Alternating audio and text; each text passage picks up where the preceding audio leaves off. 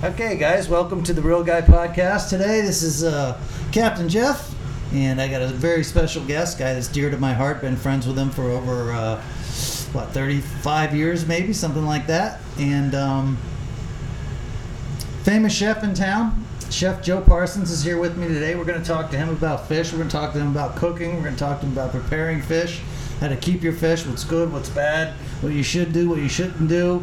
And what is complete horse malarkey. If it's horse malarkey, Joe's going to let you know. He's one of those dudes that's not afraid to tell you the truth. He's not afraid to tell you what's on his mind. So without further ado, let's welcome Chef Joe Parsons to the show today. Chef, thanks for showing up, pal. Yeah, appreciate it, man. Nice to be here. Been a long time coming. Well, the chef and I usually get a chance to hang out quite a bit, but this time of year is my busy year, so I haven't been seeing him as much as I normally do. But I wanted him to come in. I wanted him to talk about, all these fishing shows and YouTube shows and stuff. They always got some fake chef that comes in and does a recipe for the fish, and I don't know, they fill up a segment with it and all, and it kind of makes me giggle a little bit because we'll cook a lot of fish, and I don't know, I just never took one of those recipes off one of those shows because they got there's a lot to it and everything. Horse malarkey. Is it horse malarkey, Joe? Oh yeah, man. A lot of that stuff is smoke and mirrors. What do you mean smoke and mirrors? Well, it's all fun and dandy. You got the good setting with the palm trees behind, some fancy fish cutting table, and some joker up there chopping up a mango, throwing some stuff together. Probably tastes like nothing other than ocean. So Joe, how long you been in that business? How long you been a master chef? I've been in this game going on 30 years, traveling around. I started here in Fort Lauderdale, and then I just realized Fort Lauderdale is not really a foodie town as everybody thinks it is. So I left out of here, worked in Chicago, New Orleans, Seattle, New Mexico. Then I went over to Europe for about 4.5 years, and then I usually do openings. I've done about 19 restaurant openings, 6 of them in Europe, 2 of them worked in central Mexico. Yeah, and I just worked pretty much 3-4 months straight, and then I would take about 3 months off vacation. I was fortunate to travel 13 countries when I was home based in Stockholm, Sweden.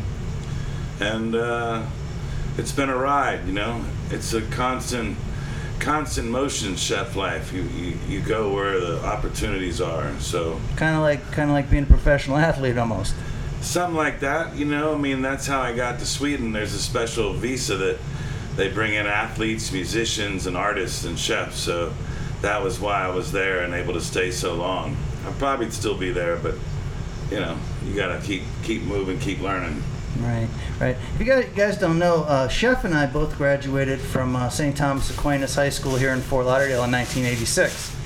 And I went to St. Thomas Aquinas in 1984. I was only there my junior and senior year.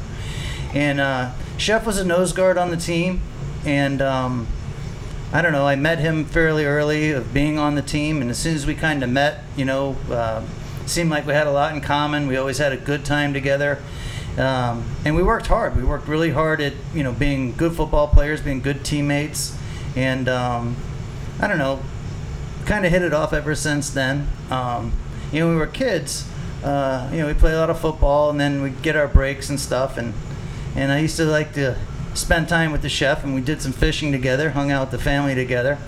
And they were just, really, special moments in my life because, it's just a lot different when you're fishing professionally as opposed to learning how to fish and hanging out with the people that you really like and spending that kind of time. Chef, back in those days, that's before you became the big chef and traveling around Europe and opening up restaurants and stuff. But the fishing we did together, there was always some big meals, and I don't know, I think that, at least for me, when it comes to eating fish, I think about those days, and then I don't know, call it your basics, your fundamentals. Yeah, we did a lot of fishing when we went over the islands with your dad, flew on the plane, rode 4-wheelers on the beach. I was doing a lot of fishing before I even met you. When I was younger, I've been fishing with my dad since I was 5. We'd go every Sunday to the Dania Pier, and we were big. We fished every weekend, my dad. And then I didn't even know that you were. I mean, was fishing long before I met you. Then in high school, I realized you were a big fisherman, and that's when we were hanging out. And then I was never even planning on being a chef. I actually graduated college with a criminal justice degree with a double minor in sociology and abnormal psychology. So I was going to be a federal agent. And at that time, there was a big 10-year hiring freeze, and I guess I got bored waiting, and I got into some trouble, so I had to sit home one night and say, well, I got to find a way to make a living, and if I'm not going to be a federal agent DEA, well, I like to cook food. So that's how it happened, and then ever since, it's been just kind of rolling on. That's cool. And got to feel fairly fortunate that you're able to travel the world and pick up different cultures and, kind of be a part of a whole lot of places besides the United States. Because, one of the things about Americans is, let's just say that there's a lot of people in America that think the world revolves around America, and it definitely doesn't. And being in the food world and being able to, experience all those different places, is there anything that sticks out, especially when it comes to eating fish or catching fish over in these, different cultures? Well, I'll tell you what, the 4.5 years I spent in Sweden, I ate a lot of salmon. I'll tell you that. That's a lot of salmon there. That's what they eat over there, salmon? Oh man, it's salmon in the morning, salmon for lunch, salmon for dinner, but their salmon there is a whole lot different than the farm-raised salmon we get here. And as far as traveling goes, I knew when I was living in Fort Lauderdale, I wanted to get out and see parts. I make a joke sometimes, which is probably not really funny for most Floridians, but, when you talk to people down here, it's hard to talk to them about traveling Europe and everywhere, because a lot of people think Florida is paradise and they haven't been north of Disney World and south of Key West. So it's kind of, I make that joke all the time when you're trying to have conversation with somebody and you tell them about your travels in Europe, and they're like, wow, it's hard for them to relate. I'm kind of a southern redneck from here, and I had the fortune to get out and travel around the world and see other countries and immerse myself in different cultures. I mean, I dropped down in central Mexico in Guadalajara and lived there almost a year without speaking a lick of Spanish, or Mexican Spanish, which is much different than the Spanish they speak in Hialeah, I can tell you that. And I cut my teeth down in Miami working with 75-year-old Cuban ladies, and I've done a lot of different cooking. I worked in Providence, Rhode Island on Federal Hill, which is a famous street, all Italian, back from the early 1900s. I had the privilege of working for Kenny Silvestri and Buddy Cianci, who was the mayor at the time in Providence, getting my Sicilian chops. So it's been good, but it's hard because it's kind of like we're a dying breed. Chefs these days, especially when you get older, your resume gets so stacked it's hard to get hired. People say, oh, we can't afford you. They want the creativity, they just don't want to pay for it.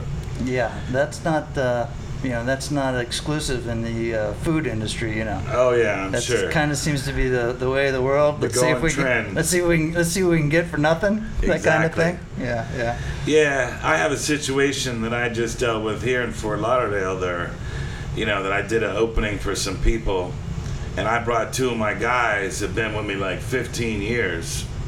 And I opened the place, and I made the menu, worked on it for over a year. I worked 6.5 months straight, 7 days a week, 14-hour days. And then when your contract comes up after a year, the problem is when you're a perfectionist, you get the place self-automated. And then once it runs without you, and now you're getting the benefit of not having to be there 14 hours a day, the guys that are paying you, they say, oh, well, these guys underneath them, he trained so well they can run it. Next thing you know, you're out of a job. That's how it works. Yeah, well, it's kind of like the sign of the times, but the innovation and the things that are going on now, and the way business is changing, where it's not so much retail, where households are getting a lot more deliveries, a lot more service work.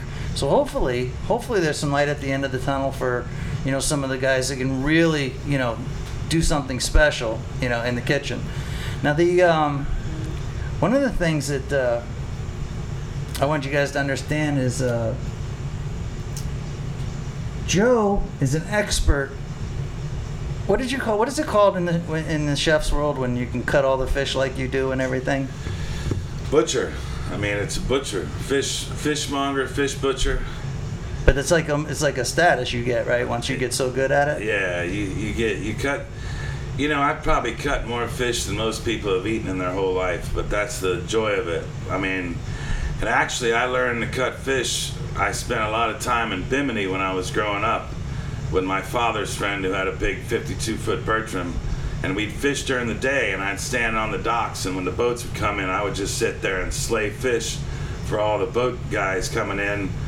And this Bahamian man taught me, and I still have the knife that he gave me since I was 12. So I learned a lot about mass cutting fish then. And then a lot of restaurants, I'd be cutting the fish, and the tourists would come around and be an open kitchen with glass, and they'd sit there and watch you and film you cutting fish. And some restaurants were open kitchen. I opened a restaurant in Beach Place back in '96. It was called Splash. Beach Place right here on Fort Lauderdale Beach. Right? Yeah. Okay. And what would happen was when the place would just get packed and people were waiting for a table, I'd go into the back cooler and I'd wheel out like a 105-pound black grouper. And I would just slay it right in front of them in like less than 5 minutes. And everybody would just be pointing. They're like, that's who I want to eat tonight, you know? So you kind of did that for entertainment purposes because of the big weight? And, absolutely. Dude, that's... When you roll out a 105-pound grouper and you fillet it within like 3 minutes and you're portioning it and it's on the menu, people are like, wow, you see how fresh it is? That's what I'm eating. So it was kind of a sales show, you know. But I'm not as quick as I used to be, but I can still slay some fish. Well, you know, the visual aspect of seeing a big fish and then somebody cutting it up and then actually eating it, I mean, it's obviously a turn on. I mean, most of my fishing trips, we don't kill anything, we let everything go. But you can talk to people about their catches, and they damn sure want to talk about cooking it and eating it and cleaning it. So I'm sure that the people down there at Beach Place were thoroughly entertained while they were waiting for their fish down there. Oh, yeah, yeah. Now at all the cultures out there, which one did you gravitate to most?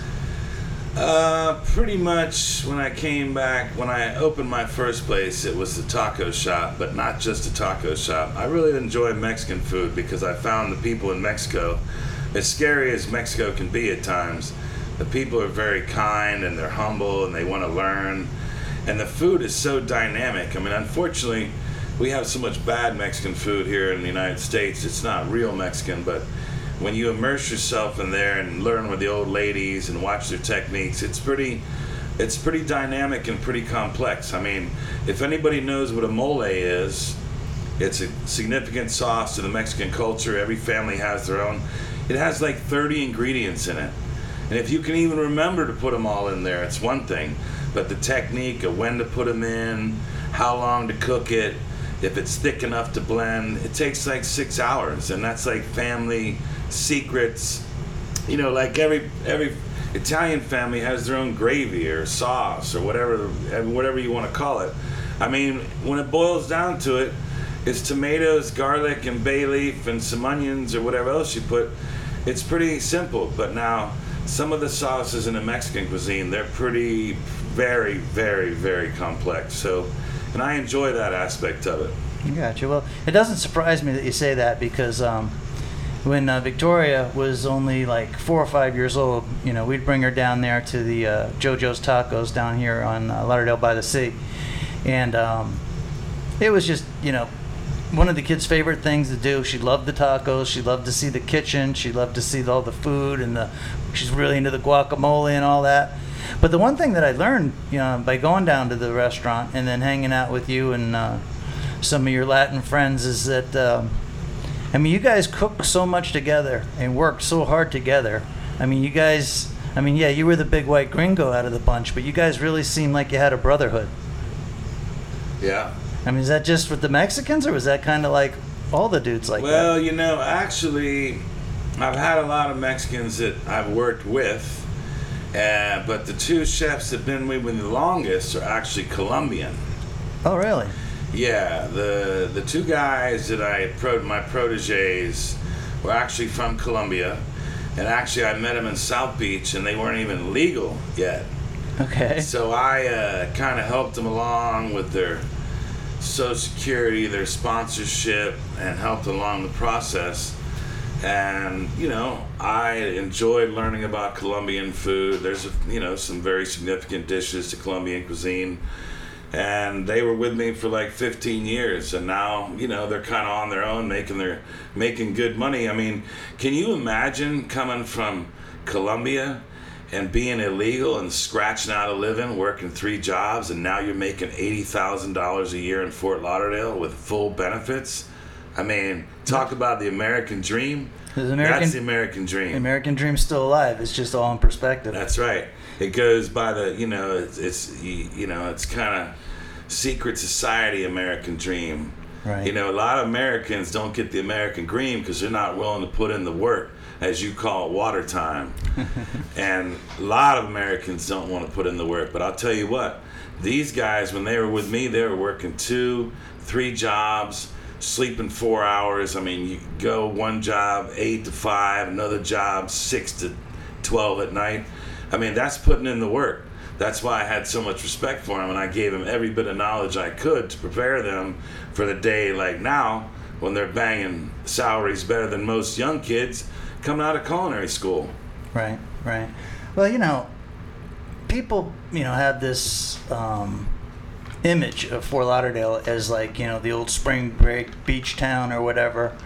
But in my opinion, I mean, we are the southern melting pot between Fort Lauderdale and Miami. I mean, we have all the different cultures, all the different Latin cultures, all the different European cultures. I mean, the Russians are here. The only thing that we don't see a lot of Asians down here in South Florida like you do out in California and New York.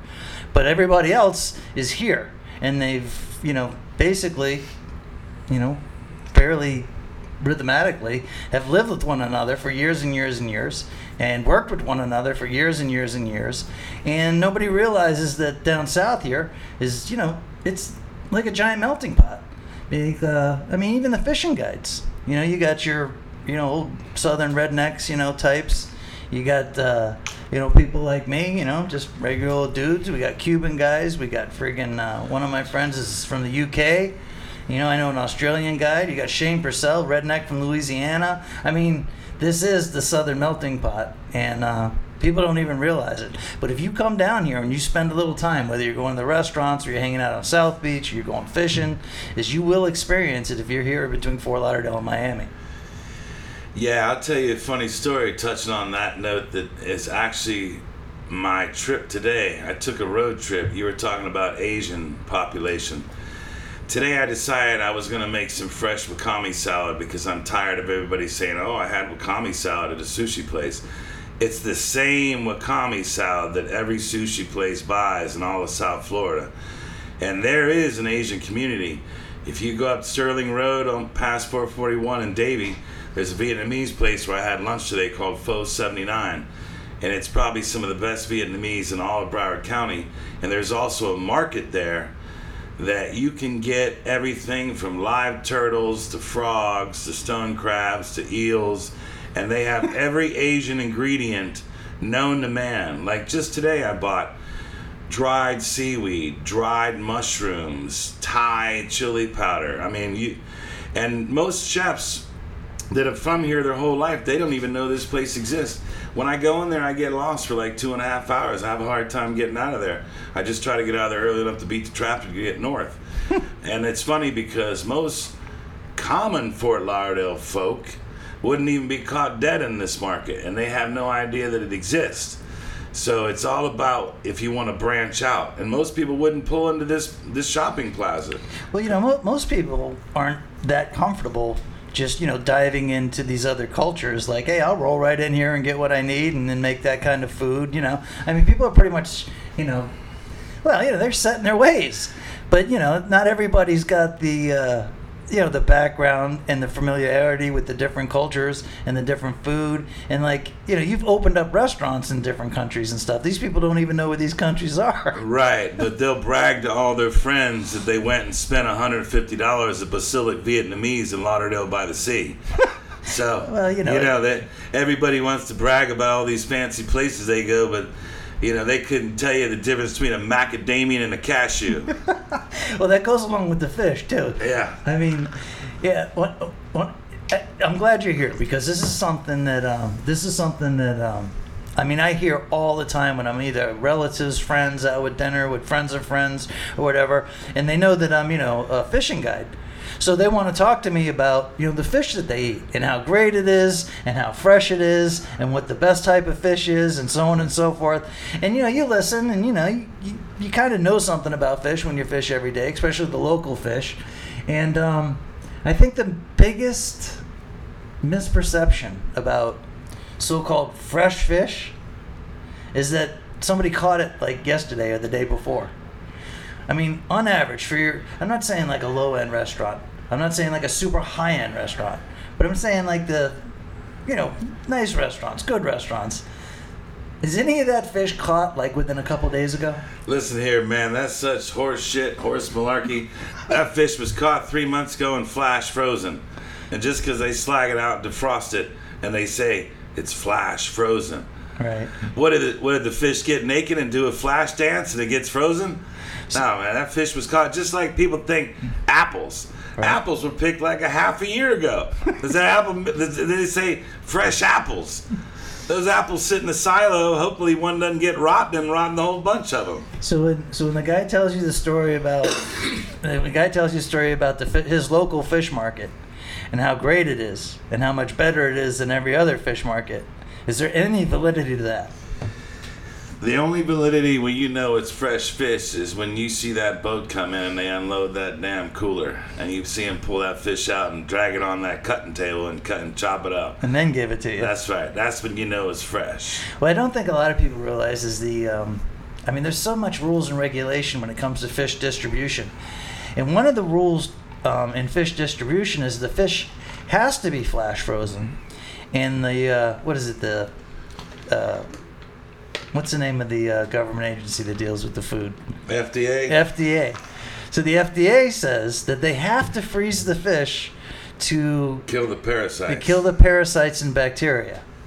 So all the fish that you guys thought was fresh or think is fresh isn't exactly what you guys were thinking. That stuff was been frozen and then thawed out, and then the people at the restaurant probably did a good job cooking it for you because you thought it was so good. But that fish is old, and it was in the freezer, and it was frozen. So, to enlighten everybody, you guys are not getting fresh fish that was caught off the boat the day before yesterday. You're getting frozen fish from a fish distributor that has so many rules they couldn't give you the fresh fish that they wanted to. Am I correct, or am I barking up the wrong tree, Joseph? Let me tell you something, man. Anybody that thinks that they're cutting fresh fish in a sushi restaurant, it has to be frozen. That's the rules. So when they're slicing off that sashimi for you, and you're like, wow, this fish is so fresh. Well, it was thawed out yesterday. It was fresh about a month ago. But all of the sushi fish is frozen, unless you go to some high-end places in Japan where they have less regulations and rules. The fish is frozen. They're cutting it out of frozen blocks. Right, and then and since we're talking about sushi, people think when they get their tuna rolls and their red meat, their tuna stuff, they think they're eating like yellowfin tuna or bluefin tuna or something like that. And years ago, I used to explain to them that 9 out of 10 times you're eating some sort of bonita, or there's different terms for these smaller tunas or whatever. But basically, it's bonita. And I'm not saying that it's bad to eat bonita, but it's not yellowfin tuna.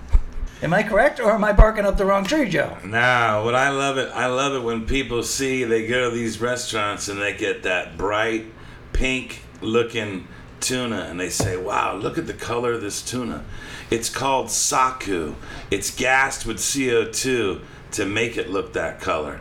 It doesn't come naturally that color. Just like I talked about earlier about the seaweed salad, the wakame. It's dyed. It comes in 4.4 pound boxes, and they scoop it out and charge you $6 for it. All right, so the fish is gassed with what? CO2. All right, and that makes it pink. Yes. And then the seaweed is dyed Yes. with food coloring? Green number 7. So the better job that they do of coloring the food, the more impressed the people are that eat it. Because at the end of the day, you eat with your eyes. Joe, I try to explain this to people every once in a while when I have enough energy at, like, the family dinner party or whatever. But trust me, if I do try to explain this to them, they're looking at me like I'm an idiot. Well, I learned not to say shit when you go to somebody's dinner party because it gets you in a lot of trouble. I've gotten in trouble with the fish fry with your missus a couple times or no. When you go to somebody's house as a chef and people ask you questions, they don't want to hear the right answer. They don't want to learn. They just want you to say, "Wow, what you're doing is great." Right. They don't. So you got to be real careful. It's kind of like when you go hang out when you have your what's the gathering you do the LunkerCon? The LunkerCon. You don't really want. You just want to socialize and say hello to these guys. You don't really want to start talking about fishing. Everybody's asking you questions. If you're giving a seminar, it's one thing. But when you're there to socialize and hobnob and fist bump and give out shirts and raffles, you didn't really want to be talking about fishing. I don't really want to be talking about cooking when I'm going to a dinner party, because a lot of times people start asking you questions, and then you speak the truth, and then you get in trouble. Right. Well, I tell you, it's funny because you were at the LunkerCon, 2 years ago in Fort Lauderdale? Yeah. And a lot of the fishermen that were in there, all those big time guides and captains and everything, we spend so much time talking to people that don't understand about the fisheries and so on and so forth. And we're always talking about fishing, we're always working, we're always fish this, fish that. When we get to LunkerCon and we're all just hanging out there having beers, we hardly talk about fishing at all. It's just nice to be able to spend, 35, 40 minutes, 15 minutes, 10 minutes, with these other guys that are just out there fishing all the time. And it's funny because, dude, you want to hear about, their kids, what the kids are doing, if they've done anything fun lately. You might talk about business a little bit, but it's funny. It's like that. But let's get back to the fish thing, because the only other thing that people don't realize is, they come over and, I have those big fish fries. And they're so impressed, like, oh my God, this is the best fish fry we've been to. Make sure you call us when we have the next fish fry. And, the kids that don't normally like fish, they come over and they eat the fish, and the parents are looking at them like, wow, he likes the fish. Well, there's a reason for that. It's because that fish was caught like the day before or 2 days before that. And then when I get all that fresh fish, then we do the fish fry. And the difference between the fish fry from frozen fish that you're going to get from Winn-Dixie and the fish fry that you get from Captain Jeff when we pull them right out of the cooler, I mean, it'll make a kid that doesn't normally like to eat fish. And it's like that with a lot of food. People are starting to get into this organic stuff or whatever, but I don't know. The other thing the people are always talking about is the kind of fish that they like. Oh, could you catch me a red snapper? And you're like, I haven't caught a red snapper in 20 years. You know what I mean? But if you brought them like a mangrove snapper, or you brought them a lane snapper, or you brought them even a porgy or something like that, they would eat that sumbitch. They wouldn't know the difference that it was a red snapper or not. Or a grunt. Dude, there's people that have whole fish fries with grunts. Yeah. And nobody complains, and everybody's just fat and happy. Yeah, I have a funny fish story. I lived down in Miami Shores when I worked in South Beach, and I happened to live on one of the busiest canals. And I could go out there and cast in a couple mullet and have a monster snook or tarpon within 10 minutes.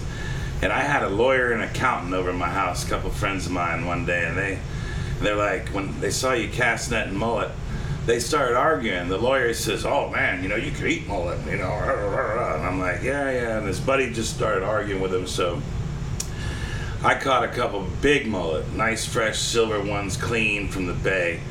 And I had to shut the accountant up. So I took that mullet upstairs to my condo, which I was only like 2 floors up. And I cleaned that mullet and I pan fried that mullet. And I'm telling you, this kid, he didn't say a word. He just ate and shut up. And most people don't even know. Like, people say, you can't eat mullet, that's a bait fish. You know what? There's a mullet fest in Panama City every year.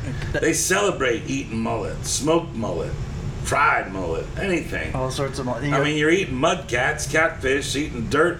I mean, what's different? I mean, obviously the silver mullet, the cleaner ones, the bigger ones, nice. But it's just kind of funny when you talk about people don't know what they're eating. You can give people mullet, cook it up right, they don't know what they're eating.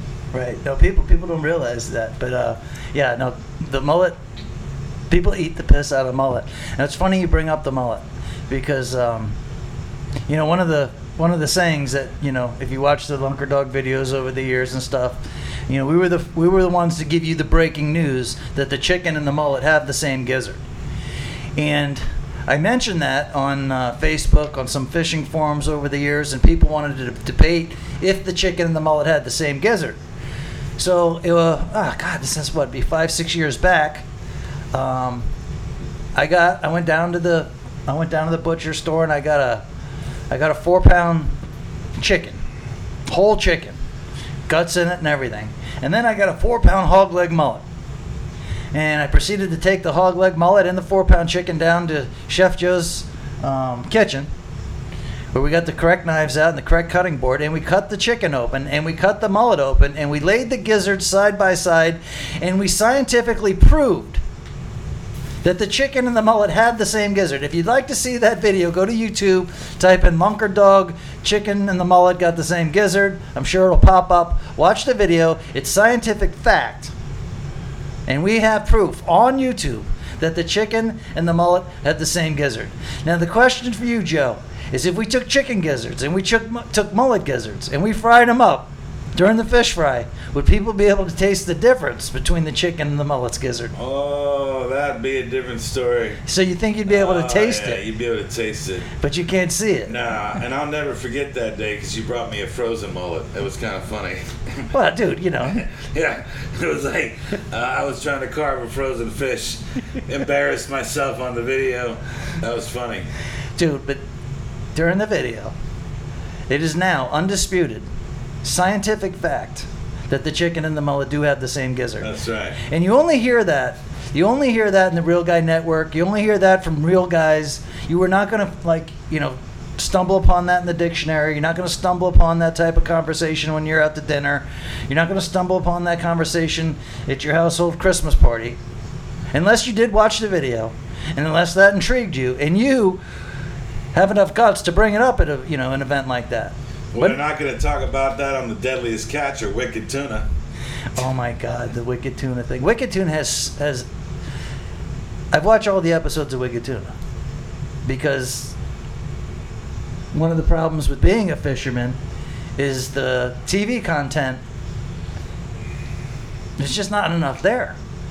So if anything that has to do with fishing, including Wicked Tuna, you end up watching. So I watch all the Wicked Tuna episodes. And one of the things that burns my ass until this year, which burns my ass even more, which we'll get into later, but one of the things that always burned my ass about the Wicked Tuna dudes is how often they would talk about feeding their family. You know what I mean?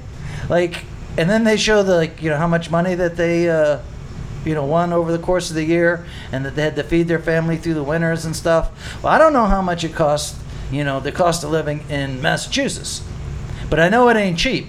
And I know what the cost of living here is in Fort Lauderdale, and it ain't cheap. And let me tell you something, if I had to feed my family with the amount of money that those dudes make killing tunas, we'd all starve over here. I mean, after my property taxes, after the school bill, after all the things that we got to pay for, if we had that kind of cash, after everything was said and done, we would starve over the winter here in Fort Lauderdale. So the feeding the family thing with the Wicked Tuna thing makes me want to puke. Yeah. You feel me? I hear you. Oh my God, they must have said it 10,000 times. So if somebody says something 10,000 times, the chances of that having any factuality to it at all, probably not true. All right, I just got off my Wicked Tuna rant. Yeah, Wicked Tuna. Do you watch the episodes? I've watched it a few times. I don't really want to watch guys sit around sleeping on a boat waiting for a fish to bite. Yeah, well, it's like, modern day, supposedly, reality TV. Well, reality TV ruins a lot of different, how do you say, careers. I mean, it's saturated. It doesn't ruin the career, but it ruins the perception of the career. It hurts the craft. That's a better way to put it. Right. It disrespects the craft. Yes. I mean, like I see these cooking shows, and half of them are a joke, but it's just saturated the market when people think it's real. You don't really know what's real till you go out with Captain Jeff and sit on the boat and wait for a fish to bite, or you go in the kitchen and it takes you 2 hours to put a plate of food together. That's real. Right. This shit you watch on TV, these guys, every ingredient's right next to them. Well, who chopped it? The mice? Rat-tattooing? They do it in the middle of the night. It just shows up on the table. And you throw it in the pan and you cook it. Yeah, that's not real. But it's TV. So that's what people want to see. Well, I don't know if they want to see it, but that's their choices on TV. I think if they wanted to see TV that bad, then YouTube and Instagram and Facebook and all that other crap that would have totally failed. If TV was any good, all those social media platforms would have totally failed. So TV totally blows. And I think like if they did reality TV and actually kept it somewhat real, yeah, okay, it wouldn't have like this crazy drama and all that. And I think the crowd or the viewership would be much smaller. But I think you're better off with a smaller viewership of genuine, real people than you are with a huge viewership of people that either one are misled, don't care, or pastime, whatever you want to call it. It just aren't really into it.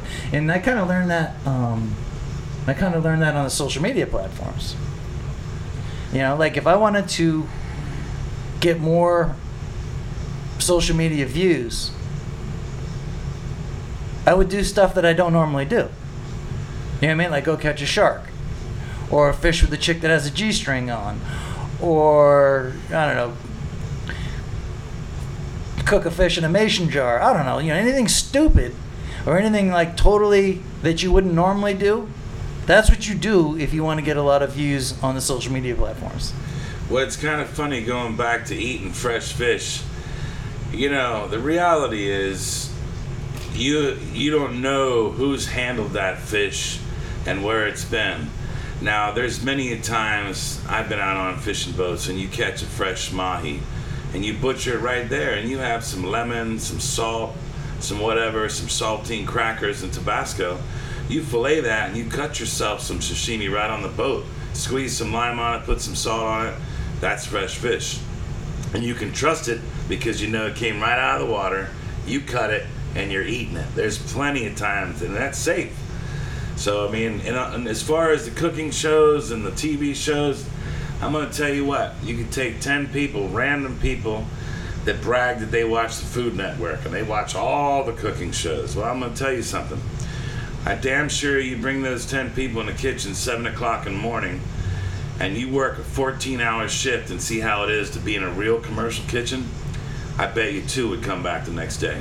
Yeah, if that many. I mean, you're talking about 2 different ball games, but the perception of it, I mean, it's not, the big glamour thing. Yeah, it's the same thing with the guide business. I can't tell you how many times, people, they think that, being a fishing guide is like, the life of, leisure. Like Riley. Right. Like we just like hang out on the boat and have pina coladas, and then when the client shows up, we roll out there and catch a few fish, and then we come back, and then we have more pina coladas and listen to some Jimmy Buffett, and that's horse malarkey. That's not the way it goes. I mean, every fisherman that's ever fished for fish, from the creation of time, has had to bust their ass to catch fish. Same with feeding people. It's not like, an easy thing to do. But very much alike where, you work hard at something and you master it and then you actually have a gift that people, can relate to. But anyway, Chef, thanks for coming in. Thanks for doing the podcast with us. Yeah, thanks for having me. I mean, if there's anything else, that you want to, tell the fishermen out there, or the listeners, or our audience, I mean, feel free, but, if you want to just take over, go right ahead. I want to tell a funny story to tell you how long Captain Jeff and I go back. We go back in high school, but then we both got recruited by some of the same colleges out of high school. And the funniest story we'll ever be able to tell anybody, and I'll tell it till I croak over, is his grandmother lived in Valdosta, Georgia. And we went on a recruiting trip. She actually lived in Americus, Georgia. Well, Americus, Georgia, right. And then we were That's going right. to We were Valdosta, going, Georgia. Yeah, Americus, Georgia, that's right. She lived in Americus, and we were going on a recruiting trip to Valdosta, Georgia. Make a long story short, Jeff was DJing at the time. He got some fresh music from New York City, breakdance music, and we're meeting up with a DJ friend of his. Well, he was waiting for us to go to this party. So we get in his mom's town car that we drove up there in, and this kid, man, he takes us out. We're out in the middle of nowhere in cornfields. There's no lights anywhere around. I mean, it's in a Pitch dark, pitch black. We're driving through dirt roads. There's no turns. We're in cornfields. They said, turn here. Well, turn where? Oh, at the next opening. We drive out 10 miles out in the middle of nowhere, and all of a sudden you see the lights of this huge barn. And make a long story short, we get out with this cat. We go in there. They're waiting on Jeff to bring the music. We walk in there, and needless to say, we were two of the only white folks in there. Yeah, we're the only two white dudes in there. Drinking our 40s.